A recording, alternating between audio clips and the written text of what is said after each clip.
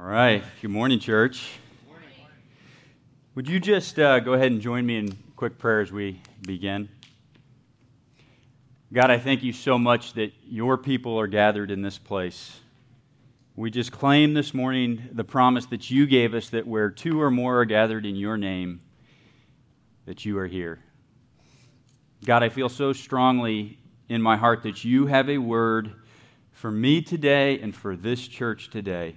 And I pray right now a very simple prayer. I pray first of all that I would decrease, that you would have room to increase through me and to speak through me to those that have gathered. And I pray that each one here would decrease as well, that you might increase in their life. Come, Lord Jesus. Amen. Well, it's so good to be with you this morning. I was struck by how perfect the worship set was, because we're going to talk a little bit today about the condition of our hearts. And it's also so good to be so welcomed in a place where I am so known. We're actually in the middle of a series back home in our church, National Community Church, that is titled Known. And we're talking about what it means to be fully known by God and fully known by those around us. And I was thinking about that as I prepared for today's message, and I was reminded just what a special thing it is when the people that know you best welcome you. When the people who know your flaws, your idiosyncrasies, your failures, when they welcome you. And you know, that didn't even happen for Jesus. A lot of you know this story, but it's in Luke 4. But Jesus returns to Nazareth, his hometown, after he's been well received in the surrounding areas, and even after having the very voice of God come down during his baptism and proclaim him as the Son of God and express great pleasure in him. After all of that, Jesus goes home to Nazareth, and he's rejected. Why is he rejected? Because he was known there.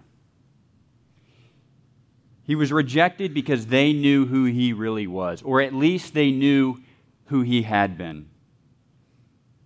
They said, "Isn't this Joseph's son? Isn't this the carpenter's son?" And I would just make two observations before we really get started. The first one is that they knew the fully human Jesus, and so they rejected him. But boy, did they miss out because they didn't know the fully God Jesus. They refused to know that Jesus was the Son of God, and so what happened? Jesus left. The Bible actually says that they tried to throw him off a cliff, but because he was fully God, he walked right through the crowd and he went on his way. But the point is this: because they knew the fully human Jesus, they missed out on Jesus, the Son of God. And the second point I would make is simply one of thank you for welcoming me a little bit better than they welcomed Jesus. I really do appreciate that. There's not a lot of reason to, and in fact, I would just tell you this morning that I am simply Stephen Melody's son.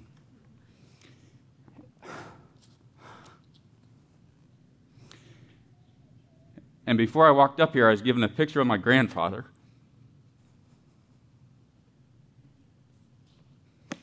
I'm just Ida and Owen's grandson. And I'm awfully proud to be both those things.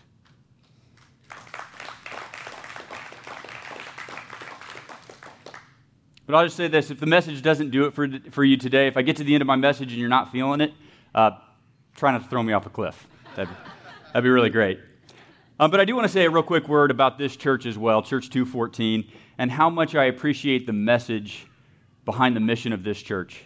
The message of Acts 2:14 to step forward. The message to step out and step up for the mission that Jesus Christ has called us to. It's so consistent with what God has laid on my heart to share with you. And so I'm excited, I'm filled with anticipation, because I really believe that the very name of this church suggests to people who are ready to hear that challenge. They're ready not just to hear it, but to step up and to meet the challenge. So you can settle in for just a few minutes, but I don't want you to get too comfortable, because as we wrap up today, I'm going to ask you to step forward and to step into what God has in store for you. And so we'll get to our text in just a few minutes here, but I just also want to say I'm so excited to be jumping into this series on David. Phil and I were talking about this beforehand, but it's just so perfect because it's right at the core of what's been burning in my heart, and it's right at the core of what I've been writing about as well. And I know a lot of you have already read it, but chapter 9 of my new book, In Search of the King, which you're going to be given a copy of as you leave today, it's centered around David. And right at the root of what I want to talk about is a question that King David asked. It's a question that expresses a deep longing to know the identity of his king. And here's what he says. It's going to be on the screen, but it's Psalm 24:10. He asks this question: who is he, this King of glory? Now, we're going to get to how David answers his question later on, but I want us to spend a few minutes first focusing on the character of David that causes him to ask a question like this. What is it about David that caused him to ask what seems to me like a self-evident question? What was it about David, a man after God's own heart, that caused him to continue to ask who God is? Why is it that David, despite knowing full well who the king is, continues to ask, who is he, this King of glory? And I hope by the time we're done today that all of us will realize that asking that question, lies at the very center of discovering the heart of God. It is a perpetual longing to know more of his identity and more of his character and more of his ways and more of his presence that allows us to walk in deeper intimacy with him.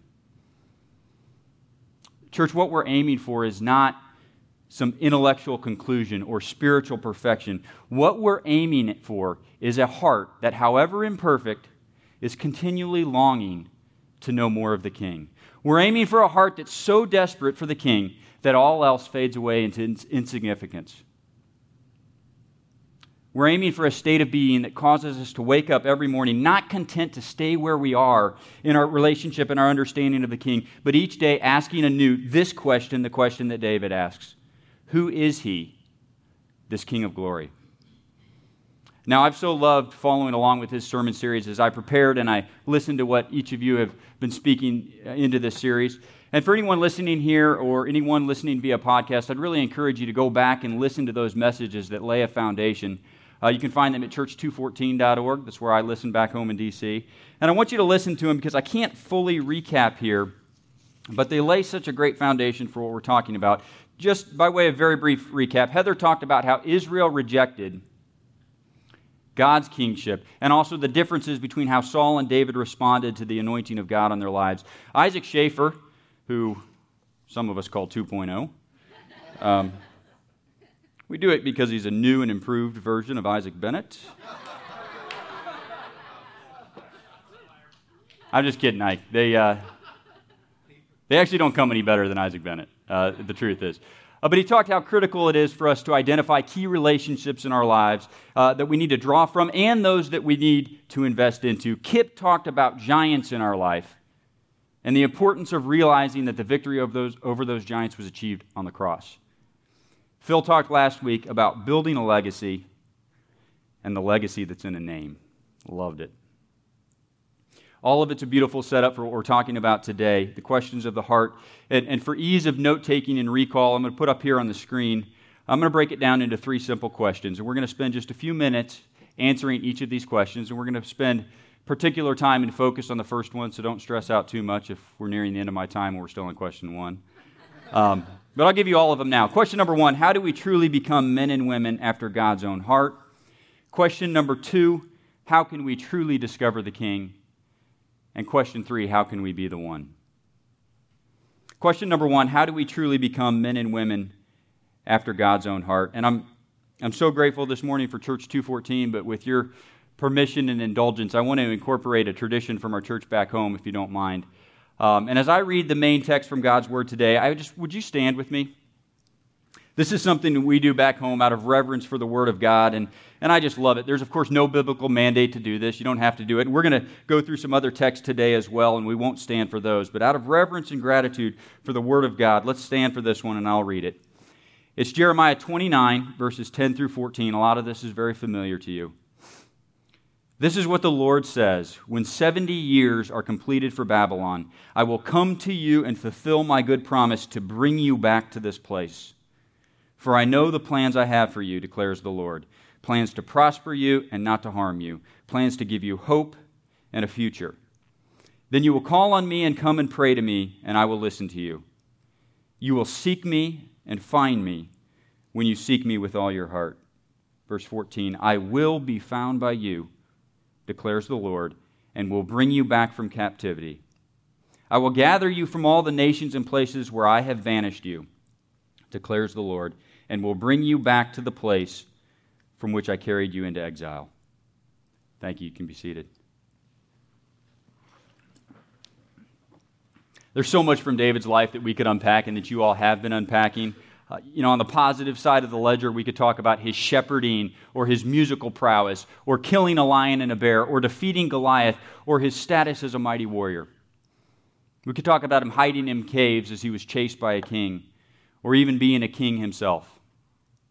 And then on the negative side of the ledger, the challenging side of the ledger, we could talk about his out-of-control lust. We could talk about how that out-of-control lust led to adultery. We could talk about how that adultery led to conspiracy to try to cover up the adultery, or how that conspiracy led to murder to cover up the adultery.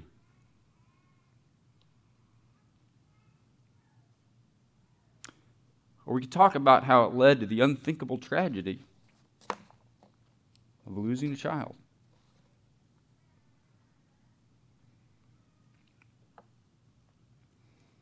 And that's the part I want you to step back and think about for a second.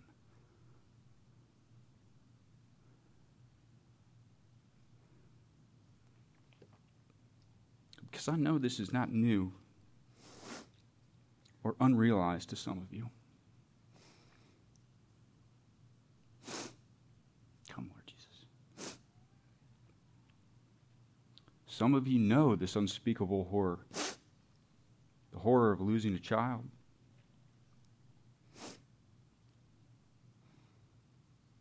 I know it only secondhand, but I would tell you this morning that the possibility of it haunts my mind on a regular basis. And I think about how God willingly sacrificed His only Son, and I'm here to tell you that's just not a choice I would make.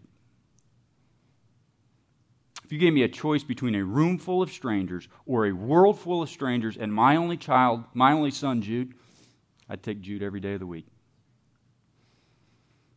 I don't pretend it's maybe the right choice, but it's the one I would make. And when it comes to my only son, or any of my children for that matter, I don't make an apology for it. You just can't have them. But some of you know this horror that David faced. And it makes what David suffered because of his sin all the more real to you. And I want all of you to imagine that horror that you know with a multiplying factor of understanding that your child's death was a direct consequence of your sin. That was David. We're talking about an historically impressive man, yes. And we're talking about a fatally flawed man, yes. But I think this is the part that we miss.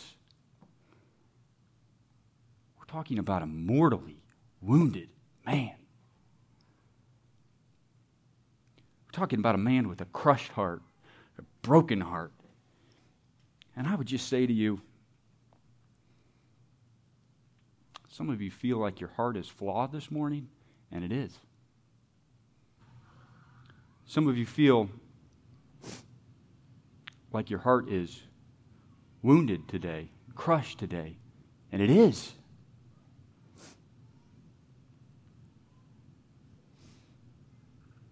I want you to know this morning that that heart, in that condition, is the one that the King wants. Our King is not looking for a perfect heart.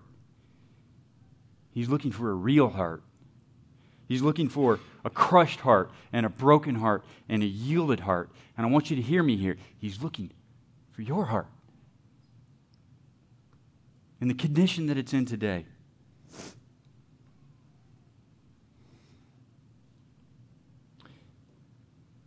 But even with all those things, the good and the bad and the crushed and the broken, there's one thing about David's life that just leaps off the page to me as the one thing that I want to learn from him infinitely more than all the rest. One thing that I want my life to be about, and one thing that I desperately hope is said about me after I'm gone. If you talk to my wife, Brooke, I know that she would say good things about me. Right? She would do it because she loves me, she wants the best for me, and she chooses to see the good in me. But she knows better than anyone that the fully human side of me. She knows, not in some all have sinned sort of way, but she knows that I, like you, am desperately lost. and inclined to sin and death without the covering grace of Jesus Christ. But I want to tell you this morning, standing here in that place of fallen human depravity, the thing that I want the most for my life and the thing that I want to learn the most from David's life is this. I am desperate to know how to be a man after God's own heart. There are a lot of things that I would really like. I long to be a godly husband, and I long to be a good father. I yearn to be a good friend and a living example to Christ in my workplace.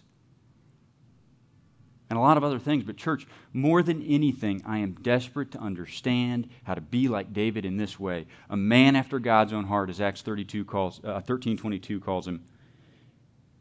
And I hope this morning that you long for that too.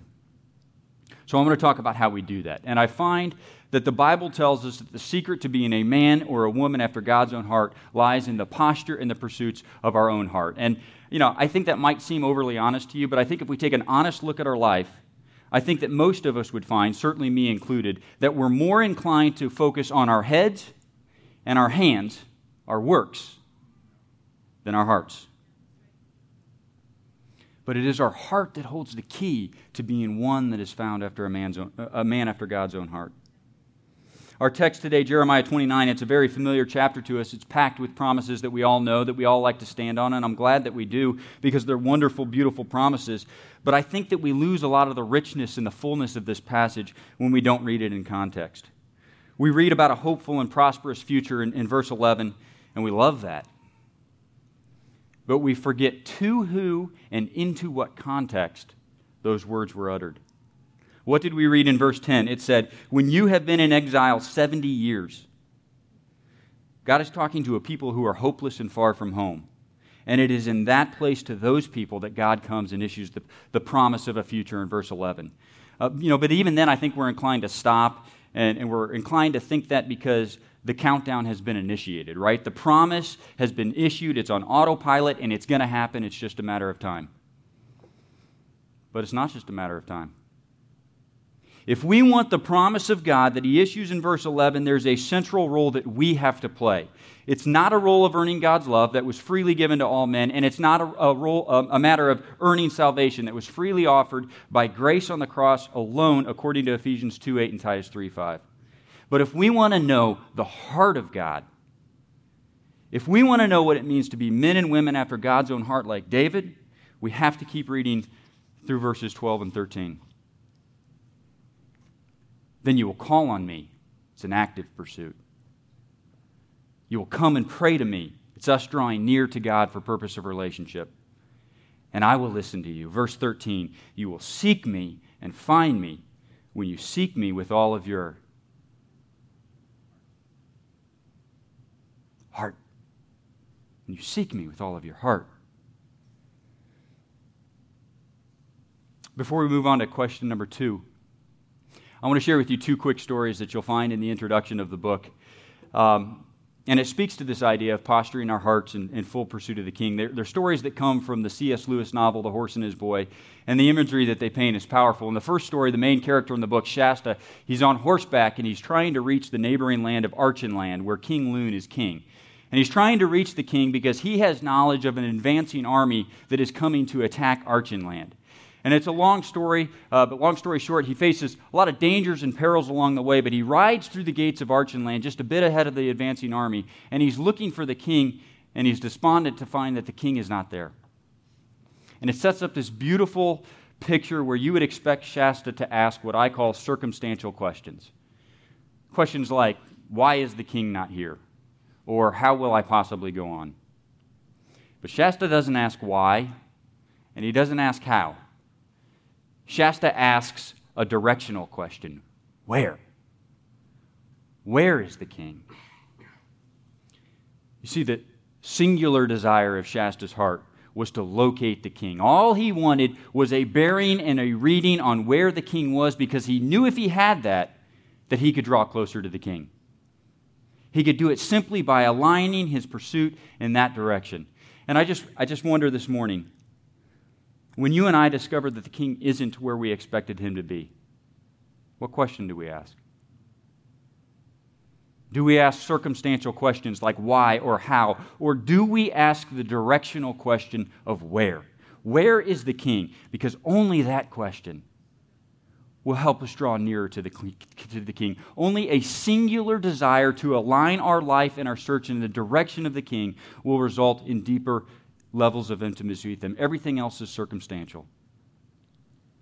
We have to be asking, where is the king? And in the second story, I maybe like this one even more. It's after a battle has ensued, and Shasta's riding with King Loon's army, and he becomes separated from the king's army and becomes lost. And a dense fog rolls in, so dense that Shasta can't see anything around him. So he was already afraid because he was lost, but now he's terrified because he can't see anything. And he becomes even more terrified when he realizes that there's a giant creature walking next to him. Fog is so dense that he can't see this creature, but he can sense his presence and his size, and he can even feel his mighty breath against his skin. And Shasta is so terrified that he rides in silence for quite a time because he's afraid to speak, afraid that if he speaks, he will be devoured, and so he says nothing. But eventually, because he doesn't know what else to do, Shasta musters the courage to ask this question. He asks, "Who are you?" And you guys, the creature responds in the same way that the king will respond to us if we ask him of his identity. The creature responds, "One who has waited long for you to speak." And I would just tell you this morning, our king is walking so close to us that we can sense his presence and we can feel his breath like the mighty rushing wind. That's what the scripture calls it, the mighty rushing wind of his breath. And he's longing for relationship with us. He's longing to dialogue with us. But here's the thing. He won't force himself on us. He is waiting and even longing for us to speak. He is desperate for us to inquire of his identity. If we will just muster the courage to ask it of him, he will make himself fully known to us. And you don't have to take my word from it. If you finish reading our passage, go to verse 14 where we left off. What will happen if we come to him and call on him, pray to him, and seek him with all our hearts? Here's what it says. "I will be found by you, declares the Lord." It's a promise. If we will, then he will. If we will draw near, call on him, seek him, ask of his identity, he will be found by us. He will deliver on his promises. Church salvation is free. And intimacy with the king is also free, but it's not automatic. It is not on autopilot. We have to initiate the conversation. We have to invite his presence in. We have to engage that pursuit and the search. If we want to become men and women after God's own heart, that is where it starts. It requires seeking him with all of our hearts. That is what enables us to answer David's question with David's answer. Who is he? This King of glory? The Lord Almighty. He is the King of glory. So question number 2, how can we truly discover the King? You know, I think most of us are familiar with searching for the King. Maybe not all of us do it consistently or as much as we should, but I think most of us engage in some level of pursuit of a greater understanding of God. We read his words, we try to understand his ways and his instructions, and in short, I think we're trying intellectually to know more about the King. And I want to choose my words wisely here because, church, that's a very good thing. It's a necessary thing for finding the King. We have to do it. It's the very foundation for discovering the King. Without a knowledge of the King's name and his ways and his words, we have nothing. So the search is a good thing, it's an essential thing, and it's a foundational thing. But I want you to hear me here because I use the word foundational intentionally. Because I think a lot of us, certainly me included, we have taken that intellectual search that the King intended to be the foundation of our relationship, and we've turned it into the finish line. We've made the intellectual acquisition of facts and information about the King into our final goal. We've decided that if we can acquire enough information about the Creator and the lover of our soul, then we will have arrived. But Scripture is replete with admonitions about why we are to acquire a knowledge of the King. And it is not so that we can demonstrate that we have arrived. We are to lay the foundation of a knowledge of the King because the king wants to build a relationship on that foundation. And then he wants to infuse into that relationship a practice of service through which he can reach the world. So often we've made it about a destination. We've made it about the acquisition and articulation of information, and we need to know more about the king, absolutely. But that's not our destination. And in fact, our entire search for the king is not about a destination, it's about a relationship. It's about a personal and intimate discovery with and of the one who made us and who hardwired us to need him. I want you to think back to that story of Shasta and the creature. Our king's not walking beside us because he wants to get where we're going. He walks beside us because he wants to speak to us. And he wants to be spoken to by us. He wants a two-way relationship with us. He is desperate to take the weight of our questions upon himself and to help us navigate our path. He wants nothing more than to engage in discovery with us. But again, the king won't force himself on us. Instead, he walks and he waits. He walks beside us in hopes that we will speak. He walks beside us and waits for us to inquire of his identity. He waits for us to ask him just who he is. And so I wonder today how many of us are walking our path in silence. How many of us have acquired a lot of information about our King but have yet to truly discover him? How many of us can tell the world about the love of Jesus but fail to regularly engage the discovery that only comes with an invitation for the King to speak into us? How many of us have settled for simply knowing of the King? And I'm just here to tell you there's so much more available than that. Because the very attributes of the king that make him great and that make him powerful and that make him fearful, they're intended to be put to work in the world through you and through me as we dare to engage in discovery with him. So how do we truly discover the king? I suggest to you this morning that it is by finding the courage to finally break our silence and to finally ask the daring question, who are you? Question number 3, and we'll move to a close. How can we be the one? I think many of us look around the world today, I certainly do, and we long to save it. We long to change our generation, but it's overwhelming. I would go so far as to say that it feels impossible, and yet we know that in some way we're called to just that. And I would tell you that Noah felt the same way. Noah lived in a generation that had so rejected God that God's anger burned to the point of deciding to destroy all that he had created. That's pretty bad. In fact, Genesis 6 says that God regretted creating humans. That's really what it says. Go read it later. It says that he regretted creating humans and putting them on the earth, but Noah found favor. Psalm 14, 2 and 3, which will be on the screen, says, "The Lord looks down from heaven on all mankind to see if there are any who understand, any who seek God. All have turned away. All have become corrupt. There is no one who does good, not even one."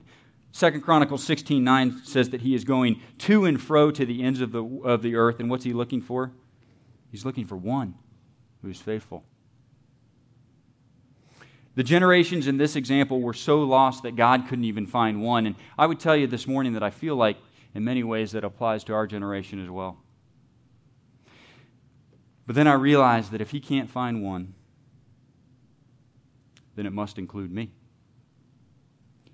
If it is true today that the king is going to and fro and can't find one in all the earth who is faithful, then that by definition has to include me. And I wonder this. I wonder, have I been so worried about the generation that I haven't made sure that I am found walking faithful? Noah's actions saved his generation and all the generations that followed. But how? How did it happen? It happened because when the king went to and fro in a world so depraved that he had decided to destroy it, he found one. Amongst all that depravity, the king found one who was faithful, and through that one, he saved the generations. He saved you and he saved me. So what about you this morning? In a way, I'm sorry to ask a probing question, but in a greater way, I'm not sorry at all because I love you and I know that the king has a mighty plan to work in you. But you have to be yielded to him. When the king walks this earth in this generation, when he goes to and fro looking for just one who is faithful, will he find you? Where will you be? And what will you be found doing? Will he pass over you and continue his search? Or will you be found to be the one? Will you be found walking faithfully and found, like Noah, ready to pick up your axe and to fell trees with backbreaking labor and to build your ark? Will you be ready to dedicate the rest of your days to whatever task it is that God has called you to? Will you be found willing and ready to be made a fool in the eyes of the world in exchange for just one thing? The greatest thing. To be the one that finds favor and intimacy in the eyes of the king. And friends, I would tell you this morning that that is what it takes to become men and women after God's own heart. He's not searching for perfection, but he's desperately searching for one who would yield fully to him. And I would ask you this morning, will you be that one? Finally, I would tell you that a full discovery of the king means living lives that are dedicated to service. If we want to truly know what it means to have intimacy with the king, we cannot rest in an intellectual search. We cannot rest in simply an action-oriented discovery of the king. We need to commit our lives in service to the king. And this idea is embodied in the conversation that Jesus had with Peter. Peter was desperate to show Jesus that he loved him and that he wanted to care for him and that he wanted to serve him. What did Jesus tell him? He said, "Feed my sheep." Peter's not satisfied because what he wants is more of Jesus. And not once, not twice, but 3 times, Jesus says to Peter, "Feed my sheep." It's because the king doesn't distinguish between service to him and service to his people. Serving his people is serving the king. Just very briefly, this was made real in my life not long ago. I'd been working in the same office building for 10 years, walking up and down the same street for 10 years, and I'd only been vaguely aware of a one-legged man that lived homeless on my street. His name was Rodney. I didn't know it at the time. But a new colleague joined our office. His name was Ben. He'd been there for 2 weeks, and I was walking down the street with Ben, and Ben stopped to talk to this man. He already knew his name. He knew his story. And as they finished their brief conversation and Rodney started to work his crutches to walk away from us, I realized that he was wearing Ben's clothes. And I realized that for 10 years, I had an opportunity to serve the king, and I'd been blind. And Ben had been here for 2 weeks, and he knew already that homeless Rodney, one-legged Rodney, was King Rodney. And he served him. 1 Peter 2:9 in the King James Version says, "But you are a chosen generation, a royal priesthood, a holy nation, a peculiar people." And church, we're called to that royal priesthood. And I would just suggest to you this morning that we're pretty good at half that. We love the royal part of it. We're not so good at the priesthood part. We love the idea of associating with the king, associating with royalty. And I work in a world where proximity and access to power is everything. We're excited about being in the orbit of royalty. And so when we're invited to associate with the King of Kings, we jump at the chance. We are in. But then we realize that it involves service.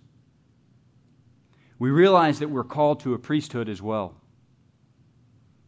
We realize that the way we live out this continual discovery of the king is to live in perpetual service to those around us. And here's the honest truth. It can be really hard. And that story I just told you about King Rodney, to be honest with you, that's the easy part. Because the need is clear. The hard part is living in service to one another. Those of us in this room. Those of us who should have our act together. The hard part is being willing to subordinate our own life and our own goals and our own priorities to serve those who either A, don't deserve it, or B, ought to be able to serve themselves. But I want to tell you this morning, it is the only way that we will truly discover the King. Because you see why we are called to serve the King of Kings and the Lord of Lords. He's already told us where we can find Him. The King has told us where He waits for us. The King has told us that He has intentionally concealed Himself, where? In the midst of the sheep. If we want to know the heart of God, if we want to be men and women after God's own heart, we have to embrace service to the sheep, because that is where we will find the King. Will you be the one? Will you feed the sheep? One final, very brief point. I don't want to skip over this. In 1 Peter 2:9, calls us a peculiar people. Also calls us a chosen generation, and Scripture repeatedly calls us to be set apart. And friends, there's an increasing feeling in the church that all of that means that we should withdraw unto ourselves. And I think the thought comes from a good place, honestly, because, and I don't want to impugn anyone who has that thought, because I understand it, and I understand the genuine motive and why you would feel that way. But I also think it's dangerous and contrary to the full thread of Scripture. And when I read in 1 Peter 2:9 that we are to be peculiar, I'm reminded that being peculiar requires something against which we contrast. I'm reminded that it requires something against which the world will notice that we are different. And if we are to withdraw only unto ourselves, there will be no contrast. If we withdraw only unto ourselves, we will all be the same. It is an existence in this world, yet not conforming to it, that creates a contrast and makes us peculiar. It is going into all the world, being salt and light, investing truth in the marketplace, and making disciples of all men that makes us peculiar. But we have to be willing to show a contrast. We have to be willing to be peculiar. Are you willing? Will you be the one?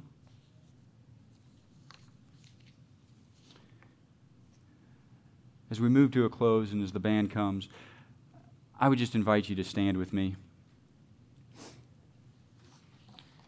But I really want to ask you to lock in with me for about 3 more minutes, because I want to send you out with a word that I feel strongly in the depth of my soul is for this church today. We've talked a lot this morning about our responsibility to be the one, to be men and women after God's own heart, to be found faithful, to take ownership of our own walk and how that can save the generation. And it's absolutely true. But church, there's a final layer here that's available to us as the church collectively. And I want to read to you from Ezekiel 37. It's 10 verses. It's fairly long, but I want you to really listen closely because I feel so strongly that this is for you today. The word of the Lord from Ezekiel 37, starting in verse 1. The hand of the Lord was on me, and He brought me out by the Spirit of the Lord and set me in the middle of a valley. It was full of bones. He led me back and forth among them, and I saw a great many bones on the floor of the valley, bones that were very dry. He asked of me, Son of man, can these bones live? I said, Sovereign Lord, you alone know. Then He said to me, prophesy to these bones and say to them, dry bones, hear the word of the Lord. This is what the Sovereign Lord says to these bones. I will make breath enter you, and you will come to life.